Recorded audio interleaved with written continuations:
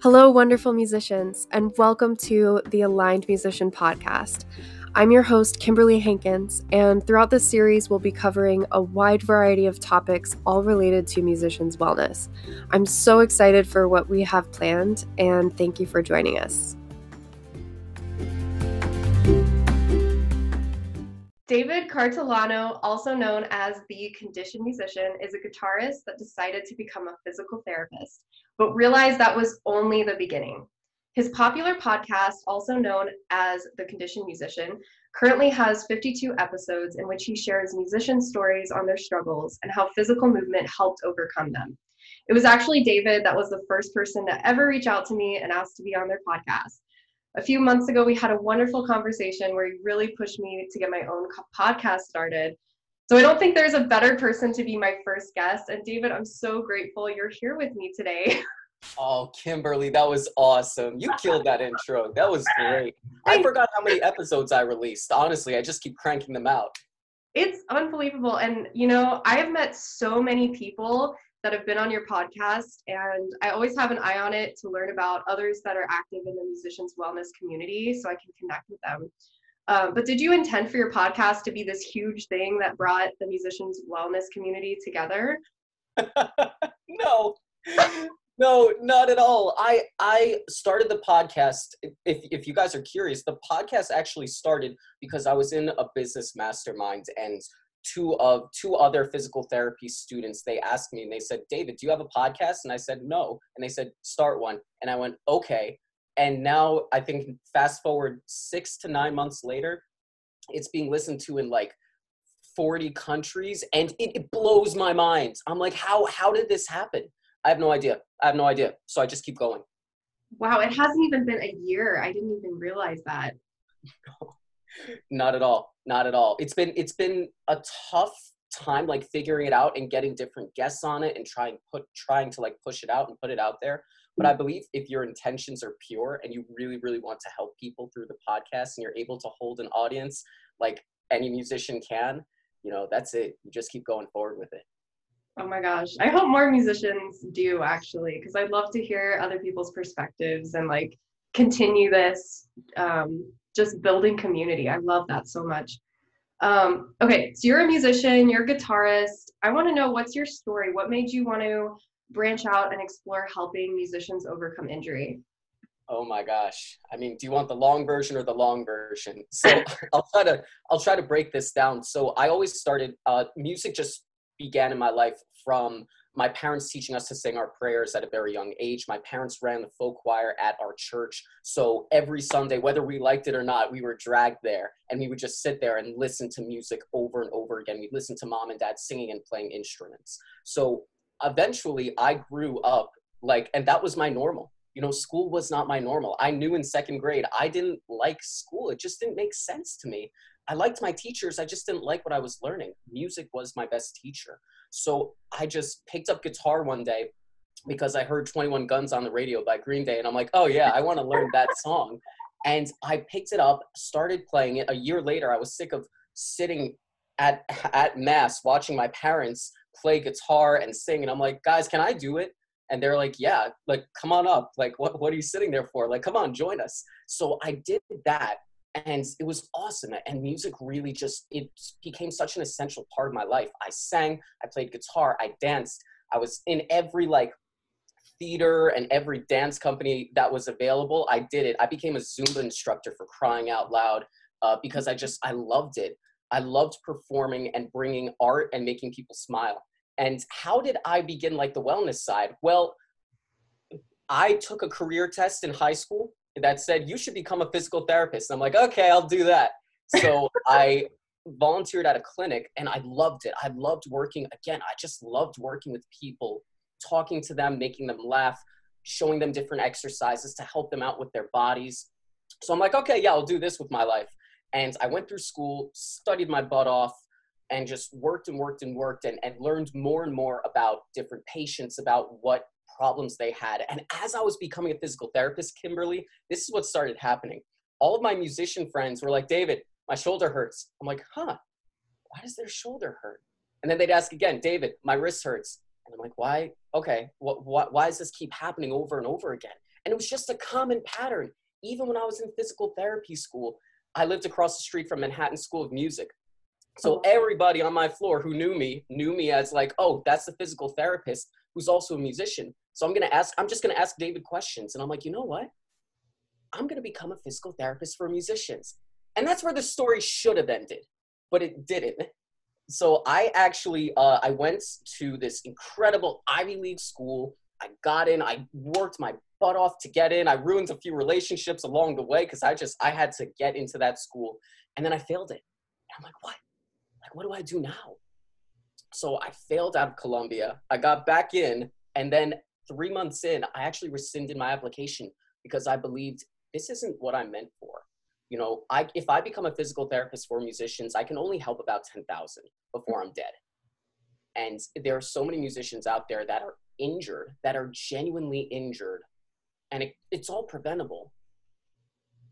But if I only become a physical therapist, that's not going to help out the millions of musicians who are in pain every day. And I realized that if I became a physical therapist just to call myself a doctor, that is not going to be helping them. That's just going to be pursuing my ego. So this is where the conditioned musician came from. I had a few injuries while I was playing some gigs in college, and I couldn't even solve it. I'm like, someone's got to do something about this. And that someone was me. And I just decided to make it happen and make it work. And I'm still making it work to this day. And that's the goal. wow, that's amazing. That's an incredible story. And Thank you. music is something that's obviously been in your blood for a long time, and it's something that you're still very, very passionate about, and you're still actively performing and everything, right? Yeah, yeah. I mean, because of the pandemic right now, unfortunately, like that ain't a thing because Oh yeah. especially I'm in Florida, there's a lot of predisposed conditions, like a lot of people that can't get in the same place. My last real performance that I believe that I really, really loved um, was being in a jazz band. I think that was really, really fun. But because I graduated and then I went to physical therapy school for a year, there was no jazz band. Like you just when you're trying to become a doctor in healthcare, holy God, like you got to throw so much away. Excuse me. And so the only gigs I play now are the church gigs, the stuff I grew up with. But even now, that's not happening. But I'm dying to get back into it. Dying Oh, to get back in. same. I can't. Oh my I gosh. am just, the shelter in place has lifted here in Arizona, and I'm just like, I am so ready. I'm so ready. Yes. Okay, so you've done physical therapy school, but you're also an exercise physiologist and a personal trainer. Tell me, what is exercise physiology, and how does that help you treat musicians with injury? Yeah. So exercise physiology is the study of the body and how it relates to exercise. And there are many different definitions of it. I'm sure I provided a very basic, simple one. But when you want to break it down, if you go to a gym and you just start running on a treadmill, you're not going to make your biceps bigger. That's just not the way the body works. Similarly, if you're a musician and you're doing 500 push-ups a day and practicing for 6 to 8 hours, there's a reason why your body's going to hurt. And the exercise physiology is choosing, okay, what exercises are the best to attain a certain goal. So you have to clarify what you want in the end in order to figure out the process to get there. Does that make sense? Yeah, totally. So it's a lot like physical therapy in some ways, because you're trying to identify corrective exercises in order to get you to a certain point. It's just that the goal in mind is different. Whereas physical therapy, you're trying to get somebody to feel great every single day and not be in pain anymore. But maybe exercise physiology is more like, okay, how do we get you to a place where you aren't going to get injured? Am I right? It's so you really touched on a great gray area because there's a lot of times where personal trainers or a certified strength and conditioning specialists, they sort of overlap into physical therapy and we sort of overlap into them because we can only, I think as physical therapists, you are there to treat and diagnose. You're there to diagnose and prescribe exercise. You're there to find the problem, diagnose it, and solve it. But the thing is, just solving the problem isn't enough. You have to make that lifestyle change. You have to be able to, instead of just getting yourself out of sick to not sick, You have to go from not sick to be healthy. And I think that's where personal training and the exercise physiology side comes in. Because yes, can we get you better? Sure, we can take away your back pain, that's fine. But that doesn't mean you're not going to come back in 3 months with the same problem. So it's about figuring out, okay, which one does which? Because the doctors do one thing and then the strength coaches do another thing. And sometimes they overlap and it gets a little awkward, but yeah, that's my answer. Unfortunately, there's no easy way to really distinguish the two sometimes. But I think the doctors make it medical. They're clinical. They treat. They know way more. Sure. But sometimes that knowledge can blind them a little bit.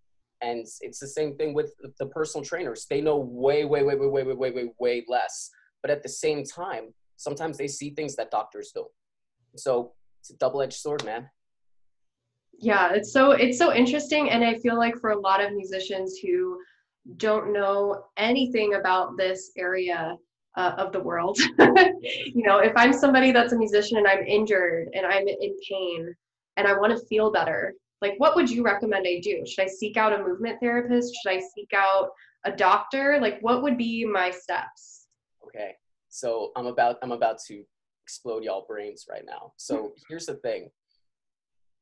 When a musician gets hurt from playing their instrument, and it doesn't happen because like you dropped your instrument on your foot and it's like, ow, that hurts. When you have pain that sort of creeps up over time, that means that there's something that you are doing or not doing that hasn't been addressed. So before you even like scream and run to Dwayne Reed as fast as you can and buy a bunch of crap I'm sorry, can I curse? I'm so sorry. You're good. Oh my gosh. And you buy a bunch of stuff to rub on your forearms to make you feel better. Stop for a second and actually ask yourself, wait a minute, why am I hurting? Like, what did I do to bring on this pain? And not out of like, oh my gosh, like I'm awful, I'm terrible. No. Actually ask yourself, okay, what led up to this moment? And can I prevent this from happening again? Because if you were practicing Paganini for 8 hours a day, no wonder your forearm feels like a bunch of bricks. Like that's going to happen. And if you're stressed and you're freaked out before a performance and you have auditions coming up and your stomach's in knots and you're freaked out and you just broke up with someone and you haven't been sleeping and and you've just been eating cookies and ginger ale for the past 5 days straight, well, yeah, then you are going to feel pain. You're not going to function as a great musician because you just feel awful. And then yes, your forearm is going to hurt. So before you actually like go off and try to find a doctor, I would take a long, hard look in the mirror and say, okay, what have I done that has led me up to this point? Have I been exercising? Have I been getting sleep? How are my emotions? Because pain is so linked to emotions. Like it's ridiculous. I've seen patients who they don't get better. Why? Because their emotional state is always it's always in the like the garbage can. You have to deal with the inner demons. You have to deal with the anxiety, the depression, if you want to really, really get rid of that pain. Like, and it's such a hard thing to say, but it's the reality. It's what I've seen in clinic. It's what I've seen in research. So yeah, if you're hurt, look at why you're hurt and try and do the opposite, right? Figure out what needs to stop happening in order for me to keep playing as a musician. And if you really are confused, yeah, go see a physical therapist. Go talk to a mental health professional. But guys, it starts with you. It really, really starts with you at the end of the day. Oh, that's such great advice. That's so powerful. And that leads right into my next thing I was going to ask you. So how connected do you believe, based on your research and your own personal experiences, that the mind and body really are connected? Oh my gosh, they're one. They're absolutely one. Absolutely. There's no doubt in my head. When, like I said, I would see patients who their bodies were fine. Like their range of motion was okay. They were able to do all of the movements, but they felt hideous pain. Why? And, you would ask them and they'd say, well, this really traumatic thing happened to me 5 years ago, or I'm just getting over my divorce, or, I just really don't know what I'm doing with my life. And I'm just really freaked out all the time. And that's when you sort of step back as a clinician and go, oh, well, maybe this isn't physical. Because the mind manifests, like the body manifests what's ever in the mind. So if you are stressed out about a performance coming up, if you're stressed out about a music festival or a competition, you will feel it in your body. You will feel a stomach ache. You will not be able to just go to sleep right away. You know, your body manifests what your mind manifests. And it sounds so cliche, but it's so true. I really, really believe this, y'all. Like if you're listening to this and you're stressed out as anything, look at how your body feels right now. You probably don't feel good, right? And on the contrary, if you're happy and you feel fulfilled and you're like, yo, it's a pandemic, I'm chilling, I don't need to practice, you are going to feel more relaxed because that's how your body responds to your mind. They're one and the same, you guys. Don't try to separate the two. I've tried before and it doesn't work. I can tell you right now, it just doesn't work. It's so crazy too, because I feel like the Western medicine world has worked so hard to try to separate the mind and the body into these two completely separate fields. And it's hard for us as an average person to, I mean, we're putting our faith and our trust into these people that are supposed to be healing us. And I know, at least for me in my experience and with my yoga training too, I mean, in the ancient yoga sutras, there is an explanation of how and where certain emotions are stored within the body. And I think a lot of yoga teachers know this. I think a lot of massage therapists know this, or Rolfers, or anybody that does body work and has actually worked with people. And I'm sure physical therapists too have experienced it. Mm-hmm. Mm-hmm. But just like as a yoga teacher, I mean, I will bring people into a certain pose and multiple people in the class will just start crying, or like there will be a huge emotional release. And it's like, you just start putting the pieces together, where I know for me at first I was like, oh yeah, mind and body totally separate. Like this is ancient yoga sutras. Like what do they know compared to modern medicine? Like, let's be honest. But then actually seeing and dealing with people and realizing, oh no, this is a thing. And then realizing for myself too, how much tension I hold in my neck, in my shoulders, in my chest, in my jaw, and how in how Eastern medicine, this area of your body is associated with speaking your voice, finding your creativity, being able to talk to people, being able to express yourself without judgment. And I know for me, this is an area of my life that I'm really working through. But I just wanted to bring it up because I just think, you know, this connection between mind and body, it's like, it's unavoidable. And if you're somebody that is skeptical of the connection between your mind and body, just, you know, experiment for yourself and try to notice when you are experiencing stress, what areas of your body are you feeling that stress in? Mm-hmm. Mm-hmm. And you don't have to believe in it for it to be true. That's the thing. And that sounds like a really pretentious and cocky thing to say, but really, like you don't have to believe in all this energy stuff. You don't have to believe in this whole mind-body connection. You don't, not at all. A lot of my patients didn't, and that's okay. But when I would ask them, hey, how are you feeling today? They're like, I'm feeling great. I'm like, oh, awesome. Can you give me one more rep? They're like, yeah. I'm like, of course you could, because you felt like you could. And that mind-body connection, I think a lot of clinicians realize it, like more than we think they do. But I think in the insurance game that is played in healthcare and seeing so many patients per unit in order to keep the clinic's lights on, unfortunately, there's not enough time to develop that. And I know a lot of clinicians, they know it, they understand it. It's just, unfortunately, the situations that they have placed themselves in and signing the contracts with the people who don't care about the mind-body stuff, you know, that's when we sort of lose it in healthcare, which is a real shame. It really is. It really is. And, you know, hopefully with more studies that come out and with, you know, as medicine gets updated, you know, these things change. And hopefully this is a shift that will start to happen as more people become aware of it and start pushing for these studies to be done. Mm-hmm. Mm-hmm.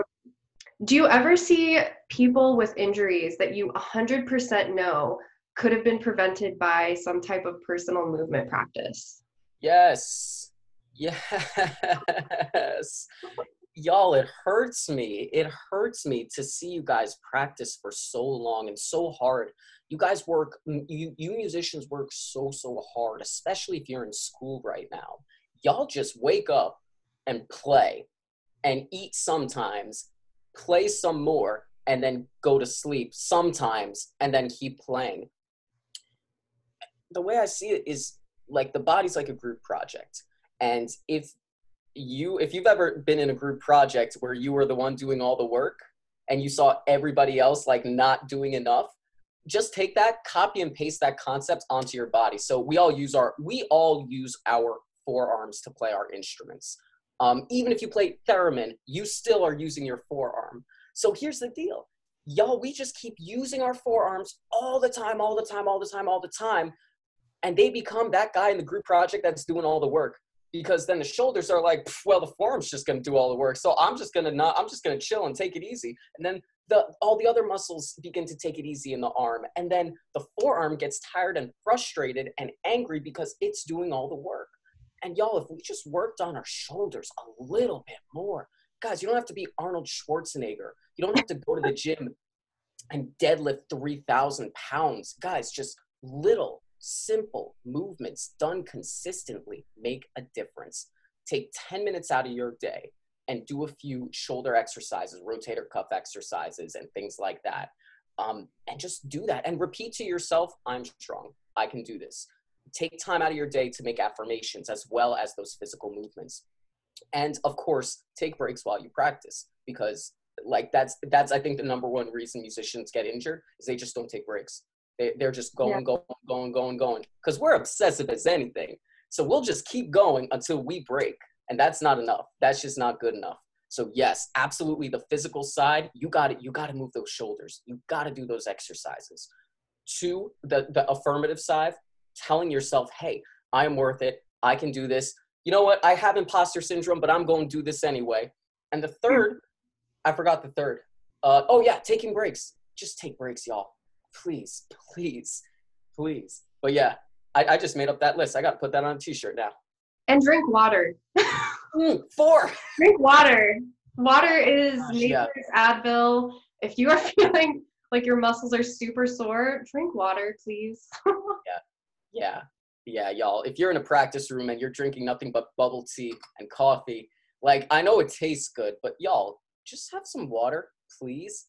Because I know there's not a water fountain in the practice room. There seldom is. Just bring water and just keep chugging it. Just keep drinking it. You're kind of like a houseplant with complicated emotions. You need water and you need sunlight.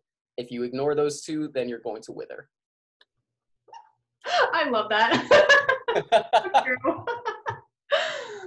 All right, David, this next question, I've been dying to ask you this question. Okay. So you recently just had the 2020 challenge. And one of the key aspects of that challenge, I mean, you encourage people to do movement every single day. And I feel so bad I wasn't able to participate in your challenge. It's all good. But why push-ups? I hate push-ups so much. And when I saw that your challenge was a push-up every day, I was like, David, I love you, buddy, but I don't know. So that's a great idea. Why push-ups? So I believe in the concept of imperfect action, of putting something out there and just making it happen. Walking on stage, even though you might not feel ready, just walking on stage and just doing the darn thing anyway. And my mentors were like, David, you need to actually put something out there, and you need to actually like charge some money for it and see if people will do it. So I put it out there. And why push-ups? Because I wanted musicians to do something that made them uncomfortable. And here's the thing, it could have been a squat. It could have been a bicep curl. It could have been, it could have been, one crunch. Like, it doesn't matter what it actually was, but what I wanted through the challenge was not to build push-ups, but to build consistency, to build that idea of, okay, I'm going to do this one thing for 1 second a day and just build it up. Because when it comes to managing yourself as a performer, managing your emotions, managing your injuries, like all of that, at the end of the day, comes down to consistency and doing the darn thing one day at a time, over and over and over again. Because over time, you will see results. But if y'all just go to yoga and do it for 1 week and expect your life to be changed, it doesn't work like that. You have to eventually build up to it a little bit at a time. So that was really the goal of the challenge.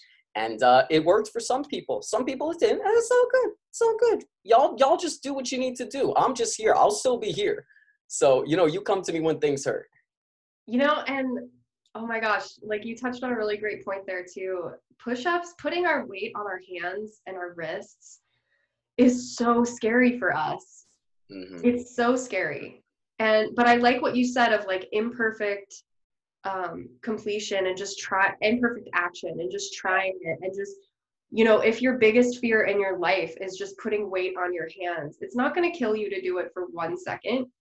And if you do that and you face your fear every single day, you're only going to get better. You're only going to be forced through. And like you said, with the mind-body connection, you're really having to put yourself out there and put yourself through your biggest fear. Absolutely.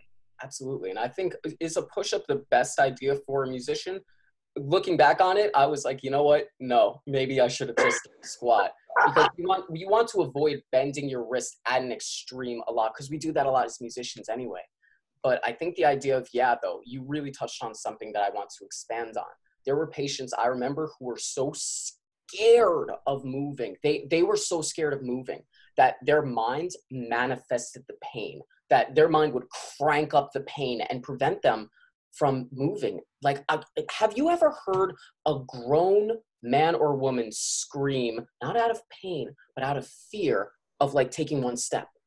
Like genuine fear that locks them up and they're like, ah, and they take one step out of their wheelchair and you're like, you did it. Like you did it. And you're like, you know what? I did do it. And you're like, was that so bad? And they're like, no, I think I can do another. I'm like, come on, give me another. And guys, unlocking that fear, I think that's one of the keys to unlocking your pain. If you can get over that fear of, I'm broken, this is going to hurt, this is going to make me worse, I'm screwed, I'm never going to play on stage again. Guys, stop. Throw away the fear. Just try one. And if you can do one, be proud of yourself. And if you can do another, great. If you are really scared, then don't worry about it. Try again tomorrow and just keep going with that. So you really did touch on, unlocking that fear and being willing to move. I think that's critical. That is absolutely critical. So glad you touched on that. Oh yeah. It was something I've been wondering about because, as a yoga instructor, it's like I try to give all the modifications. I try to be, as encompassing of everyone in the room as I possibly can be when I teach in person.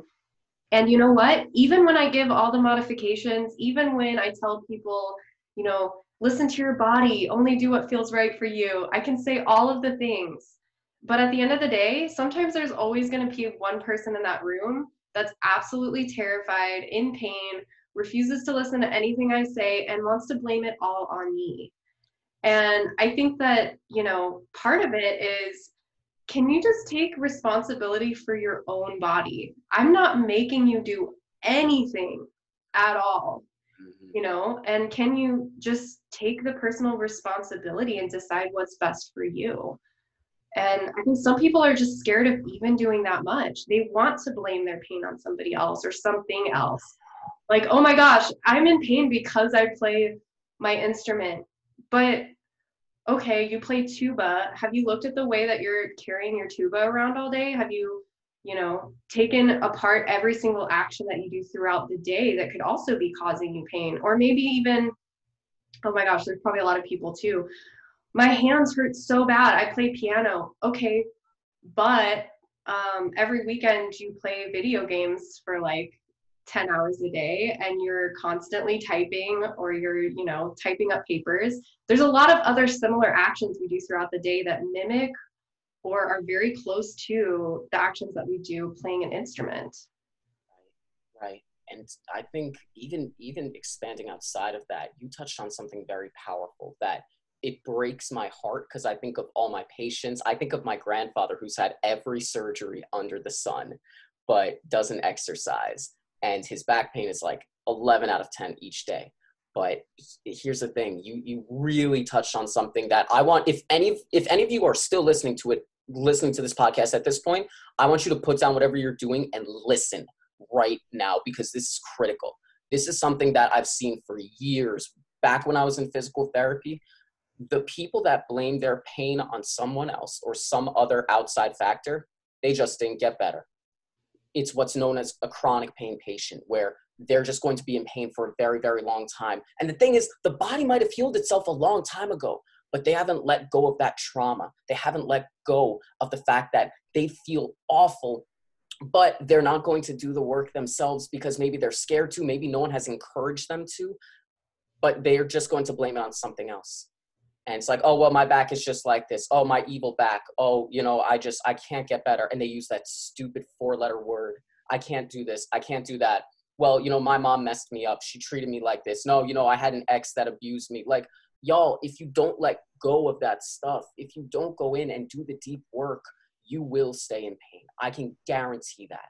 And it's awful. It's awful, y'all. I've seen people in pain who've been in pain for 20, 30, 40, 50 years of their lives. Do you want to do that to yourself? Do you really want to hold on to that grudge? Do you really want to hold on to that blame of what happened to you? Y'all, I'm getting emotional talking about it because it hurts. It hurts me to talk about it when I see people who are in so much pain because they just couldn't let go. Y'all, take responsibility for this. All right, you can go back to doing what you're doing. Oh my God, I do it too, because it's like I want to help people too, because because they're blaming external factors, they're also looking externally for the help that they need. And it's like, I want to help you so bad, but I can't be the person that's going to help you. You know what I mean? Like, you have to take that initiative for yourself. Right.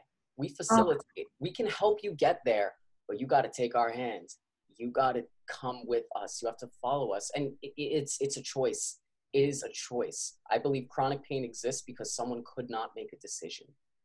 And that's actually not my quote. That's a quote from some other physical therapists I have. But they're like, yeah, it exists because someone couldn't just get past it. They couldn't take the step.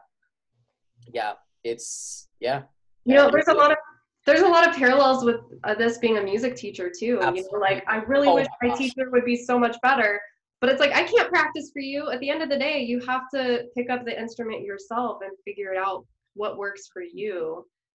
And yeah, oh my gosh. And it sounds so harsh, right? It sounds so harsh saying, well, you got to do it. You got to do it. Yeah. But yeah, you do. We'll help you. We are here to help. We are here to facilitate you healing or becoming a better musician.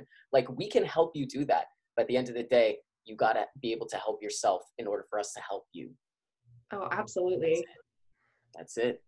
Okay, I just had a few more questions. Go ahead. I'm enjoying this. I am loving this. I always love our conversations. Yeah. Okay, so everyone talks about how important posture is, including myself. Yeah. And I really do think it is important. Yes. But do you believe it is really the most important aspect of injury prevention? No. And I'm going to explain it like this. So, y'all, posture is kind of like technique as a musician. You might have incredible posture. So you have incredible technique and people are like, oh my gosh, you play your instrument so well. But y'all, have you ever been in a choir or an orchestra where somebody's piano was your forte, all right? Where that person just blasts and they have no attention to dynamics at all. Does that mean just because they have good technique that they're a good musician? No. They're loud all the time. They are ruining the dynamics of the orchestra and the piece because they're just loud. They ignore dynamics. Maybe they're a pain in the butt to work with because they're divas, because they know how good they are. Does that mean they're a good musician? No, because it's actually really difficult to work with them. So back to posture. Yes, is posture important? Of course it is, but it's not the only thing that makes for an injury to go away. It's not the only thing that makes for a balanced musician. It's posture, it's strength, it's nutrition. It's like, what else is going on? And also, when I see posture, people are like, oh, I got to adjust my posture, right? And then they stiffen their backs like they were electrocuted. I'm like, no, that's not just it. Because sometimes when people think posture, they think, oh, I got to force my body to stand straight up. And when they do that, they're using different muscles that might not be the right muscles to use for posture. So again, that's why I'm talking strength. That's why I'm talking flexibility. That's why I'm talking having that affirmative side and being like, I can get over this. I can get over my pain. Because guys, stiffening your back like you taped a broomstick to it. I'll let you in on a little secret. Back in clinic, again, I keep going back to my clinic days, but back in clinic, y'all, I've seen patients who had severe low back pain. Guess what? Some of them were bent over, some of them stood straight up, totally fine. So posture was not the difference between the two. So you got to look at all factors. Yes, is posture important? Of course it is. So is technique. But y'all, you got to pay attention to dynamics. You got to pay attention to like how you show up to a gig. What's the point of being a musician if you show up 3 hours late to a gig? You feel me? So you got to address the other things. And I think so. I think also that posture is also connected to the mind and body, because think about for a moment, a person that is incredibly depressed. What kind of posture do they have? Are they sitting up straight, excited, like? No, they're slouched over. They're they might have their shoulders down. They might be creaking their neck up to see people. There's this really, not normal posture that's going on there. And I feel like the same thing happens when people are anxious. When people are anxious, their shoulders come forward most of the time. They're trying to protect their chest. And I'm sure that there's, a posture that people take for a lot of different emotions. Yeah. Posture is reflective of mood. It really is. Right. There's also no ideal posture. Just like there's no ideal technique. You fit yourself to your instrument, so you have to find what is right for you. Your posture that makes you feel good is the posture that doesn't cause pain. But yeah, if you're tired later in the day, you're going to be bent over a bit more. If you have a stomach ache, you're going to be bent over. If you're happy, you might stand a bit taller and spread your chest a little bit. Like, guys, it's reflective of our mood. It is not what our teachers tell us to straighten your posture. You'll be a better musician. I don't know about that. Really? But that's what your teacher has told you. So you're just going off of that information. So. Right. Or chest up and keep your shoulders down and back. That is the worst. That is the worst postural alignment thing I've ever been told. Like, no, I'm not going to keep my shoulders back when I'm playing my instrument. That's horrible advice. Yeah. And what people might realize is your teacher, who is 5'0", is teaching you how to play an instrument, and you are 5'7". You have different size arms, you have different size hands, you have different size. You have different muscular patterns. You have different movement patterns. You might have different levels of muscular conditioning. They might have a postural misalignment. Maybe they've injured themselves and they stand in a certain way. So y'all, yes, you need to listen to your teachers, because maybe they will give you a bit of advice that will help you out.